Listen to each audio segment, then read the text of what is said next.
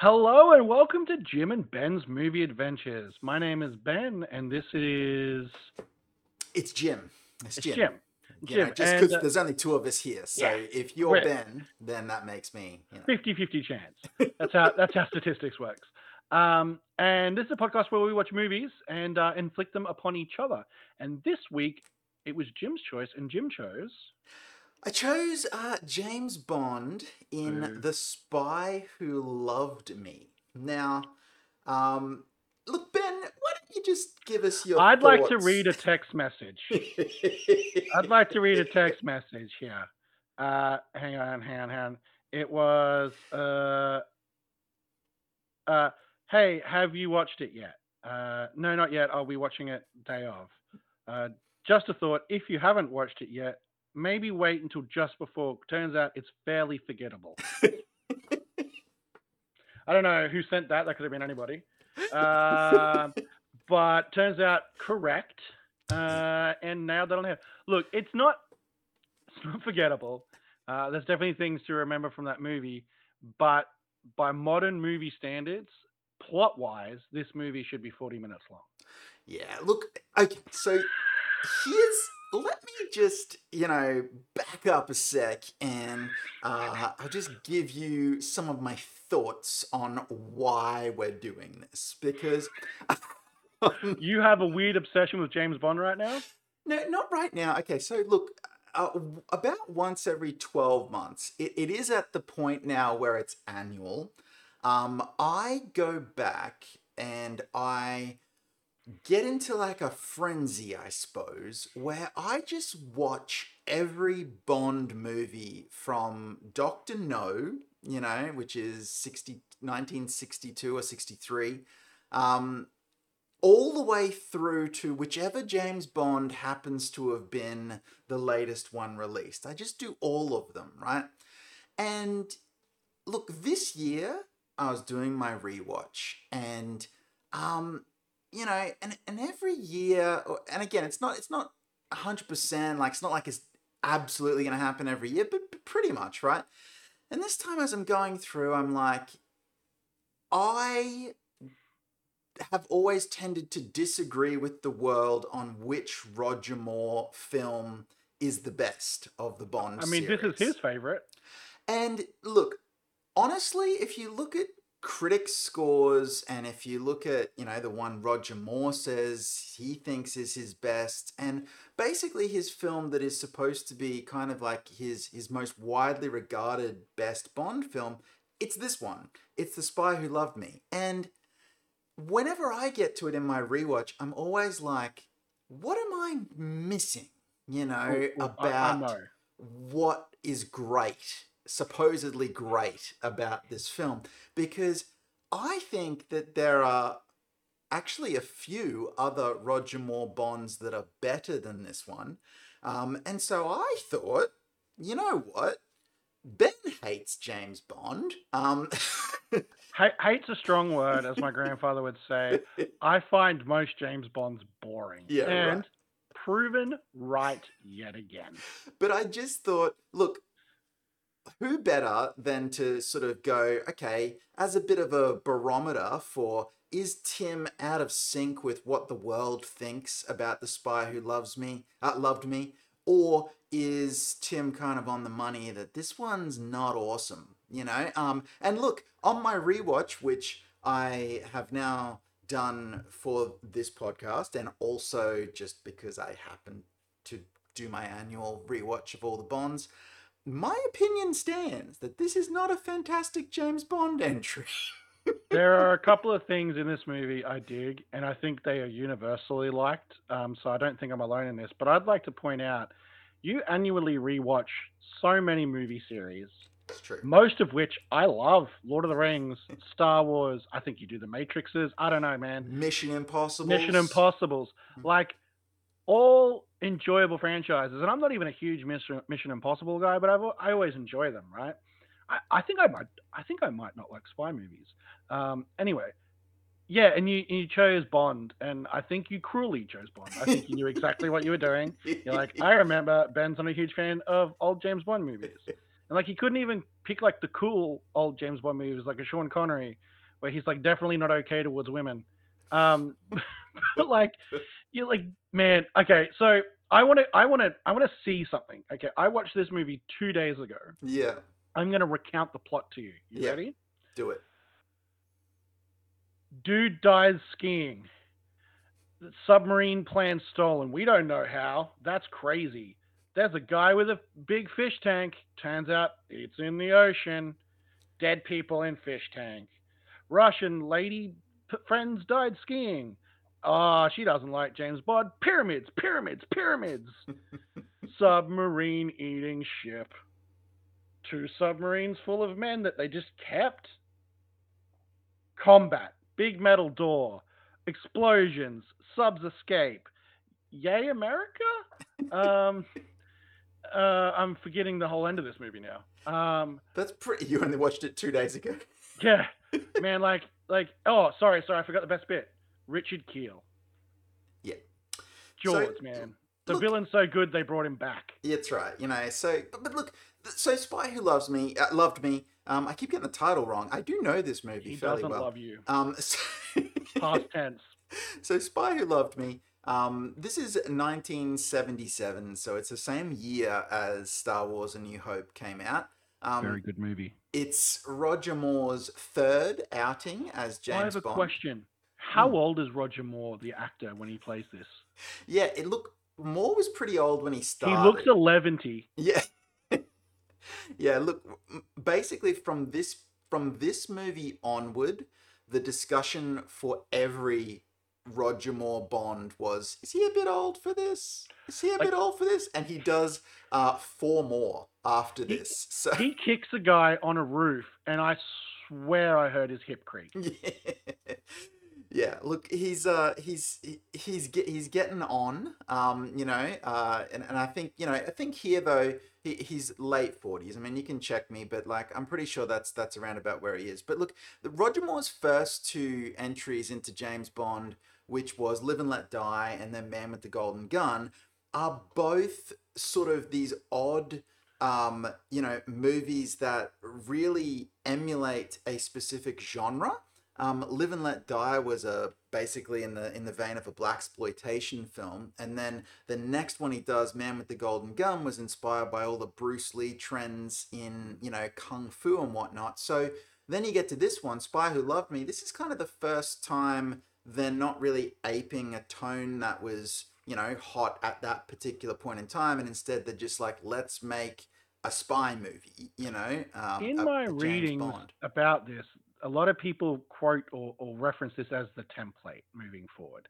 So like this was like you get a lot of stuff in this Bond movie that carries forward as repeatable tropes, right?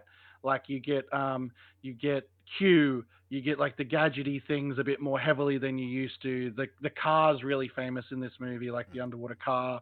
Like it feels like it's a because people really didn't like Man with the Golden Gun. Am I correct?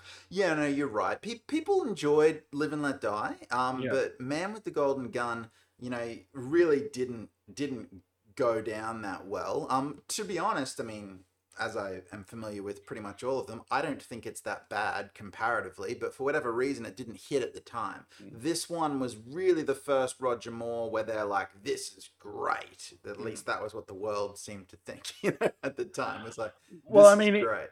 in this movie alone, you get so many things that get parodied. For example, Yeah. right? Like Austin Powers steals heavily from this movie, the first one. Well, yes and yes, but really, what's sort of interesting too when you look at the history of Bond is that, and look, I know about the history of Bond, Ben. Just quietly, this isn't a history of Bond podcast, Yeah. so But so this Bond is the first one for a while to have been directed by Lewis Gilbert. So Lewis Gilbert was one of the first Bond directors who did some of the Connery stuff, right? But he wasn't the most famous Connery director, I suppose, which was Guy Hamilton. Now, Guy Hamilton directed Goldfinger, And Ah, Goldfinger was the third ever James Bond movie, and that one was always sort of the golden goose. That yeah. Goldfinger was the one they were trying to replicate every single time they made a Bond movie, you know? So look, the things that you see in The Spy Who Loved Me, most of them harken back to Goldfinger, you know? But look, there's some stuff here that is classic Bond stuff, you know, particularly with the setting, the underwater lair, Mm. some of the big stuff with the ship that eats submarines, which is an interesting. There are ideas in this movie that are dope, like Yeah. super cool. And then there's 40 minutes between each of them. And you're Yeah. like, come on, man. Like the submarine that eats, like his whole thing of, I'm going to create a new, the bad guy. What I can't remember his name. Uh, it's not important. Mm. Um, the bad Now I've guy's whole, forgotten his name. This the is going whole, to annoy me. yeah, Stromberg, Carl Stromberg. Stromberg. Yeah. His whole plan is to cause a nuclear winter so that he can live under the ocean. I posit you, he can do that without causing the nuclear winter. Well, what's interesting as well is the very next Bond to get made has the exact same plot, but with space. Okay, so the next one is Moonraker, right? And Stromberg wants to create this society idyllic under the water, and he's gonna do this nuclear winter. Well, Hugo Drax in Moonraker, which is the very next Bond film, okay, wants to create a perfect society in space, in orbit, and he's going to wipe out everybody on Earth with basically a nerve gas, you know, and then send his perfect people back to Earth from his space station to repopulate the Earth. It's the same plot. See, I feel like the villains in these movies should be honest. They just want to kill everyone. You don't need a secret high society's best of the best people colony to do it. You can just nuke people, dude. Like keep it simple. Yeah. Like like it's comical that like he gets made fun of in other movies. Like the villains have these really complex plans that are theoretically just. I'm not talking about the science here. I'm just talking about all the moving cogs. Impossible. And the amount of money is like Bill Gates plus like Elon Musk money. Like and like just so like okay. The underground base this guy has. Nobody in the world knows the underwater base. Nobody in the world knows it exists. He's got enough people working on that base to crew 2 submarines and leave a small army there, and nobody leaked it. Nobody let it out that hey, I work in Atlantis. They're all It's true pretty dope. believers. The true believers, Ben. That's insane the way these people throw their lives away. Well, that's true. So, but look, the underwater base Atlantis, you know, is fairly iconic. So is, you know, the Lotus, which, you know, dives underwater and turns into a submarine. Um, Like these were pioneering shots, like the underwater shots that I was reading up about. Like, these are really pretty, right? yeah. And they're like, hey, it wasn't for these specifically, but they did a lot of pioneering water stuff in this film. Like they went to the Caribbean, they filmed the underwater stuff with the Lotus. They built the really famous large water tanks to film the big ship scenes and stuff like that. Which I found out those tanks have burned down like 3 times, and they just instantly rebuild them every Yeah. time. Yeah. I'm like, someone's trying to tell you something. But anyway, but yeah, like they did some really kind of big stuff with water in this film. And I think it just gets overshadowed by the movie it's in. Well, it's also like this is. I find all these old Bonds, but particularly this one and the next one, Moonraker, you know, as sort of a back-to-back sort of thing.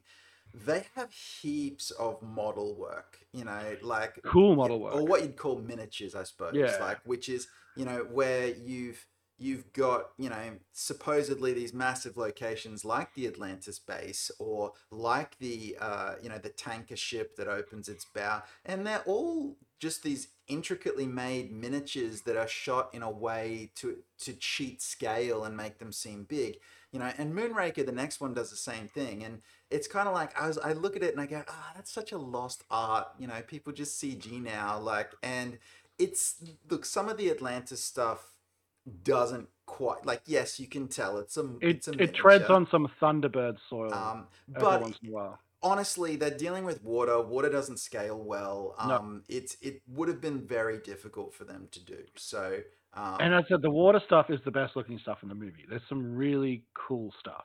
yeah, Like it really cool. Like just visually, like I know when this movie was made, that was really hard. yeah. Like and it looks great. So that's the model work. That's the miniatures. What of the plot, Ben? Did you enjoy the tale of Bond and Agent Triple X Amasova, played by Barbara Bach? You know. I briefly read a description of this film. Super bummed Vin Diesel was not in it. What? Triple X. Oh, right. Okay. Yeah, yeah. Come on, man, that's like a you movie. It's true. It's true. I was like, Right. whoa, what? Could have been Ice Cube as well. No, look, it in my head, it just feels like traditional old Bond, right? So in my head, a traditional old Bond plot is unrelated opening sequence that is kind of related, sometimes comes back, to then goes to discovery phase. Like, oh, Bond, welcome back. You've been out of commission for a while, or you finished this mission. We've got this thing we need to speak to you about. And okay. And he goes to investigate this thing, which turns out it's actually not the thing that's going on. There's actually this bigger thing that's going on. And that's what he finds out. And it's this multi-millionaire, crazy scientist with a volcano layer. And he's going to blow up the world so he can live under the ocean. Like, in my head, that's how every Bond movie goes until we kind of get to Craig. And because Craig goes a bit more like, at least initially, like, kind of terroristy and I don't know, like Look, there more are individual actually bad guy-y. there are a lot of deviations from that formula. Don't believe you. I look, if I was trying to prove that point, this was not the Bond to show you, right? But Okay. Do you know the difference in plot between the book and the movie? no, I heard that they completely threw out the book and just used the title. Is that That is understatement of what they did. They kept the title, right? The movie, the book doesn't have James Bond in it for 2/3 of it. right? It's The Spy Who Loved Me. It's told from a woman's point of view. And it's about like her life and how she gets to meet James Bond. And he's in like the last third of the movie in like a ski resort in Canada. And it's just like these hoodlums are trying to burn it down for the insurance money. That's the plot. Well, imagine if they did that one. Way more boring. Yeah. The only thing that does carry across is there's a character in that movie called Sol the Horowitz, and he has steel-capped teeth. Yeah. And look, hey, Jaws is an iconic Bond villain, right? So it's a silly Bond villain, and it's a Bond villain that I even don't particularly like very much. He's the best thing in this movie, Tim. People love Jaws. I don't really know why. I'm like, the teeth are cool, but they're so stupid. Like, Okay. Of the iconic Bond henchmen that I know, Yeah. I know two. Right? There's Jaws, Yeah. and there's the guy who throws a hat. That's Odd Job. Odd Job. Jaws is better than Odd Job. What about Teehee? Don't know who Teehee's that is. great. He's from Live and Let Die. You know, he's the voodoo guy. You know, no, you know. I mean, let's watch that next. What if for this podcast, every film I choose when it's my turn is a different James Bond one now? Like, Thank you so much for listening to our podcast. This is our last episode.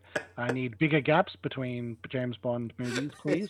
I'm sure we'll get to them all eventually if we do this, but please no. Please no. I'll then intersperse them with Kevin Smith movies. Oh, okay, yeah. We should not do this. My podcast's unwatchable. Your podcast I find boring.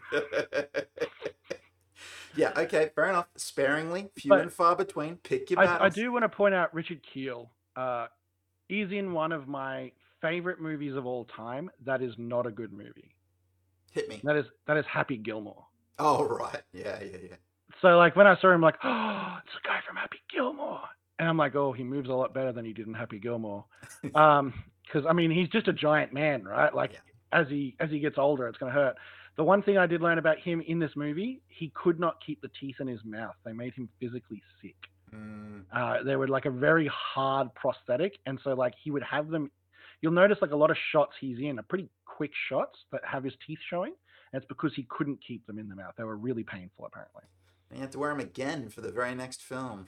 I mean, I'm sure he didn't mind considering he got cast as a villain he thought was going to die. Yeah. Then audiences at test screenings said, "Why did you kill the best thing in this movie?" So they didn't. Yeah, look, I ultimately, like I said, I don't love this film, and it seems like this wasn't the one to get you on board, even though it is apparently Roger Moore's best outing. I think his best Bond is a film called For Your Eyes Only, which is also his grittiest Bond, and it's Ooh. got a much lower key kind of story, which doesn't have one of those supervillains wanting to live a life under the sea. So Under the sea. I just think of that Homer Simpson, you know, let's start a new life under the Under the sea. sea. Have you seen the Simpsons episode where he works for a Bond villain, Hank No, Scorpio? no. So there's a Simpsons episode where he goes to work for this corporation run by a guy called Hank Scorpio, and he's just this super lovely, nice dude who happens to be a guy who wants to take over the world. Yeah, nice. But yeah. So look, there are some ideas in this movie that I think are kind of cool. I just didn't love, I guess, the execution. I did like the Egypt stuff. I thought that looked pretty nice, and it was a it It's was a a good it's a good location. looking film.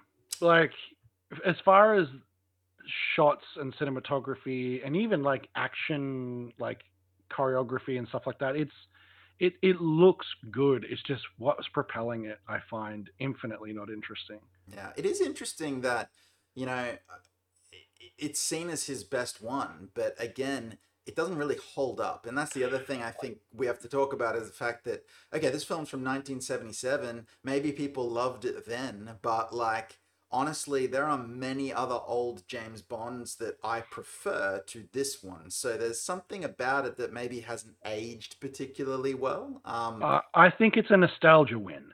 So you were talking before, the two movies before this weren't like breakout wins. I think I even remember like people talking about, hey, can James Bond survive? Yeah, Because like there was a lot of stuff behind the scenes before this movie as well. Like the original partner of Eon Productions had to be bought out basically because he yeah. owed Well, money elsewhere and ha- wasn't going to let a movie be made. And yeah. then yeah, Yeah, Harry Salzman was departing Eon Productions, which was very disruptive because they'd been making Bonds together since the start. And then it was just Albert R. Broccoli left, to sort of carry that on. So, but yeah, and I think you're right. I think, and a lot of the things where you're sort of saying, oh, there's quintessential Bond stuff here, stuff that Austin Powers is sort of aping. It's kind of because they're harking back to, I guess, the golden age with Connery a little bit. And this is the first time they did that because the first two Roger Moore outings were such deviations from standard Bond formula. So and that so as far as Bonds went, right? It went Connery, Lazenby, Connery, Roger Moore. yes, Yeah, okay. yeah. So Yeah. Connery only comes back for Diamonds Are Forever, which is just a one-off Okay. movie, and then it's back to Roger Moore again. And Roger Moore, like really from this movie on, was always not quite under threat, but it was always like, are we going to recast? Every single film, it was like, are we going to recast? That's the classic Bond question, though. I think probably every Bond since Connery has had that axe hanging over them of like, okay, yeah, they're making their movies, but who's the next Bond? Like, there's that question. Even when Craig was doing his stuff, after like the first two movies, like, oh, okay, he's making another one, but who's going to be the next Bond? It's almost Yeah, like that question of who's the next Doctor Who. It's a very British question of like, who's the next one? yeah. Um, Yeah, and look, turns out Roger Moore had another four after this, which is sort of crazy when you look at and good on his. Roger. But it's so yeah. Look, Spy Who Loved Me. I didn't think it was that great. Turns out you didn't think it was that great. So could have had a much shorter podcast where I was like, hey Ben, this movie wasn't great, right? And you're All like, right. yeah, Tim, it's not great. Like, So internet fan theory time. I all did it right. last episode. I'm going to do it this episode because it does cross over with something I love, and I know you haven't either seen a lot of or are not too familiar with. There is an internet theory that James Bond is actually a Time Lord Okay. from Gallifrey, and he regenerates between Bonds, and it's the same Bond all the way through. Right. And he just goes on his adventures saving the Earth as a spy because that's the sort of Time Lord he is. Um, I love that theory. It doesn't hold up if you look at it for like more than 2 seconds, but it is a fun theory of why the actor changes. And I mean, there's other Bond theories out there, right? Like it's a passed down title, and that was kind of the theory until Craig's Bond, and he kind of it was almost like a refresh for the whole character, right? Like Well, it was it's a deliberate cut from the lineage. yes and no. I mean, it's sort of like um, the thing with Bond, like that they made some vague attempts to retain a continuity. I mean, even just what I was talking about before, like so there's no real there's a couple of weird things. Okay, if you want to look at the changing of the Bonds, Yes. perhaps the weirdest one is the first one, which is Sean Connery to George Lazenby. At the start of On Her Majesty's Secret Service, at the end of the opening sequence, George Lazenby actually turns to camera and says, "This never happened to the other bloke." You know, So literally, Doctor it's Who. just a fourth wall break. You know, where he's literally referring to the fact that these he's been recast, and then, but then in that Bond I was telling you about before, Roger Moore's For Your Eyes Only, at the very start of that one, so that's Roger's fifth Mm. fifth Bond. So he's played the part here. This is his fifth time, and in that opening sequence, he's looking at the grave of his wife who dies in On Her Majesty's Secret Service when George Lazenby was Bond, right? So it's sort of like it is the same character, but it's not, and we're not going But to reference it. but Like, when you get to the Craigs, like he hasn't had a wife or anything like that. Even when you get to probably the Pierce Brosnans.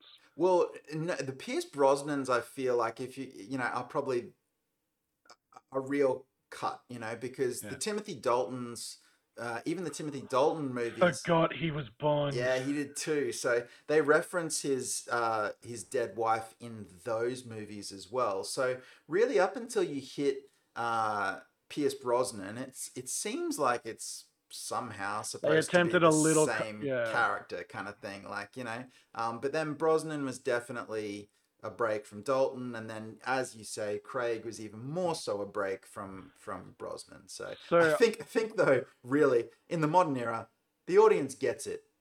You know, there will be a different James yeah. Bond which will ignore the events of. And like half the fun from the audience is like who's going to be the next Bond, not necessarily how good the movies are going to be. Well, and even like, if you look at, as a fan of cinema, like, why do I watch them once a year ish? It's really fun to watch what is functionally the same plot or a very similar plot play out in the early 60s, late 60s, early 70s, late 70s, like early 80s, late 80s. Like, it's the same movie, and if you watch them all back to back, you're like, whoa, the filmmaking trends, the way they were doing stuff. It's a real fun barometer for, like, this is how we used to make a movie in the 60s. It's completely different to how we made it in the 70s. It's completely different to how we did it in the 80s and the Yeah. 90s and the 2000s. It's like this time capsule because the movies are kind of, by their nature, kind of the same in a lot of ways. It's They're just like they're a Polaroid of the time they're made with the same exactly. framework. Yeah. So to watch back to back and in quick succession, and to watch that history of, 50, 60 years unfold very, very quickly is a lot of fun. It's like a flip book with the same picture, but it just updates to the time. Yeah, and it's just fun to watch, like, and it's fun to sort of see that happening and see the trends and see the things that were, like, honestly, Roger Moore's hilarious because when you get to Roger Moore, this is the age of the karate chop, Ben, right? Oh, Okay. don't the karate chop and the really bent front kick. Yep. Like Yep. like it's a push, it's not a kick. and that killed a dude. Yep. Um, It's like just on the back. Karate chop, you I, know? I yeah, I'd feel remiss if we don't bring up. Um, I felt like the Bond girls in this movie were rather forgettable. The main one, which was Agent Triple X, right? She was okay. Do you know she wasn't even meant to be like a Bond girl? I She didn't audition for that role. She auditioned for a much smaller part. And that happens a lot. So yeah. when you sort of say that, I'm like, yeah, Oh, that okay. happens a lot in Bond. They have like, for instance, and they tend to just go back to people that they were going to use. Like in Moonraker, the very next Bond, Lois Chiles, I think they wanted her for this one, in fact, and she wasn't Hmm. available. And then they're like, well, we'll just cast you in the next one, like because it's basically the same movie anyway.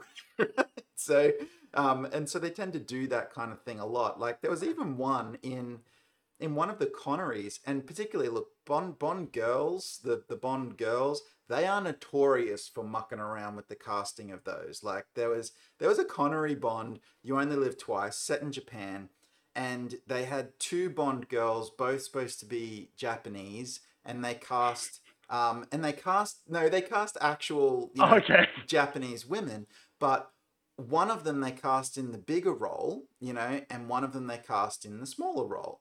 And the one who they cast in the bigger role, her English wasn't really up to Good. it. Yeah. And so she was practicing, and the producers were like, I think we're just gonna have to find someone else because this is an English speaking film, and this actress we cast is, and apparently like she just like went to tears when she found out that they were gonna like recast her, like, and she was like Yeah. so upset. So they just flipped them. Just They just flip the role. flipped them. So Flipped the the less roles. speaking role. Like, so you're still in the movie, but you can That's have kind of nice. the role that, yeah, you can have the role that doesn't speak as much, so that it's easier for you. So, but like that idea of just like we're just going to move the chess pieces around and swap the casting, like, and it happens with a lot of the other characters as well. It's just a Bond thing. So the other thing that was brought up with this movie is, do you know who it was almost directed by? Well, refresh my memory. So, So they were talking to Steven Spielberg. oh, it was not almost directed by Spielberg. So So here's the story I read. okay. So they're talking to Spielberg, and Spielberg's like, "I would like to do a Bond. I love Bond movies."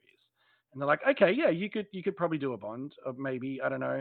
And they're like, "Well, we'll wait. You're about to release a movie. We'll wait to see how that goes."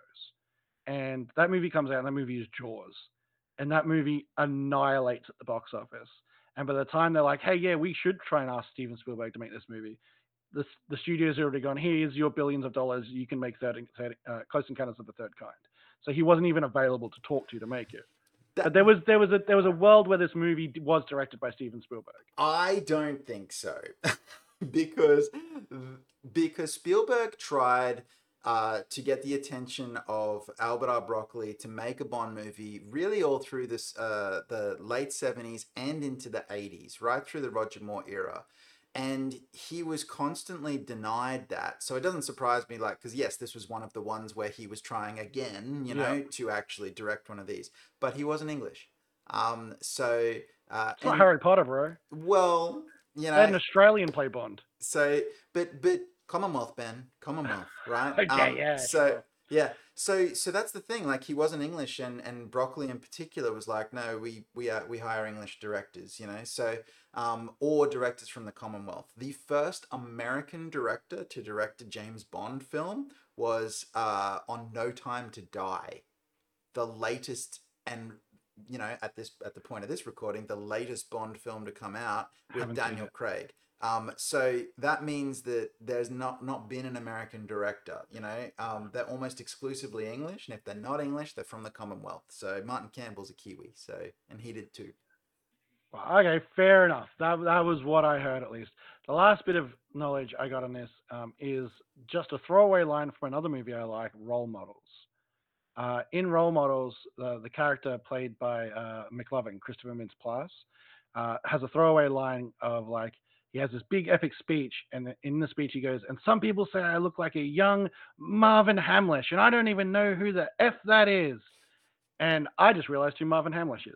He's the guy who did the score on this film. And if you look up a picture of Marvin Hamlish, yeah, he does look like a young Marvin Hamlish. Well, there you go. It's wild. Well, look, Ben, I'm thrilled that you watched this and didn't, rebel. I want to say I'm glad I watched it. Oh, Right? good. I think Why? well, here's the deal, right? It proved me right. For one. The second one is it wasn't as bad as I thought it would be. Okay. I did watch it in 3 chunks, but that wasn't really the movie's fault. It was just a long movie, or longer than I expected. But yeah, it wasn't as bad as I felt like. It felt like a band-aid being ripped off. So that the next time this occurs, because I know there will be a next time, I'm not going to dread it as much. Nice. Because I don't think it can get much worse. Well, it probably can't, to be honest. Like, Yeah. it's there are a couple of entries that I could subject you to, but honestly, the reason I wanted to show you this one, What's the one with the giant space laser and Terry Hatcher? you're Or are they 2 different films? They're 2 different films. Terry Hatcher's in Tomorrow Never Dies, which is actually one of my all-time favorite Isn't that the Bonds. social media one? Yes, not social media. He's a media mogul. News mogul, Yeah. yeah. It's a Rupert Murdoch situation. But Jonathan Pryce as the villain is phenomenal in Tomorrow Never Dies. Like, he's hilarious. Anyway, we're not talking about Tomorrow Never Dies. The giant space laser Goldeneye. appears several times.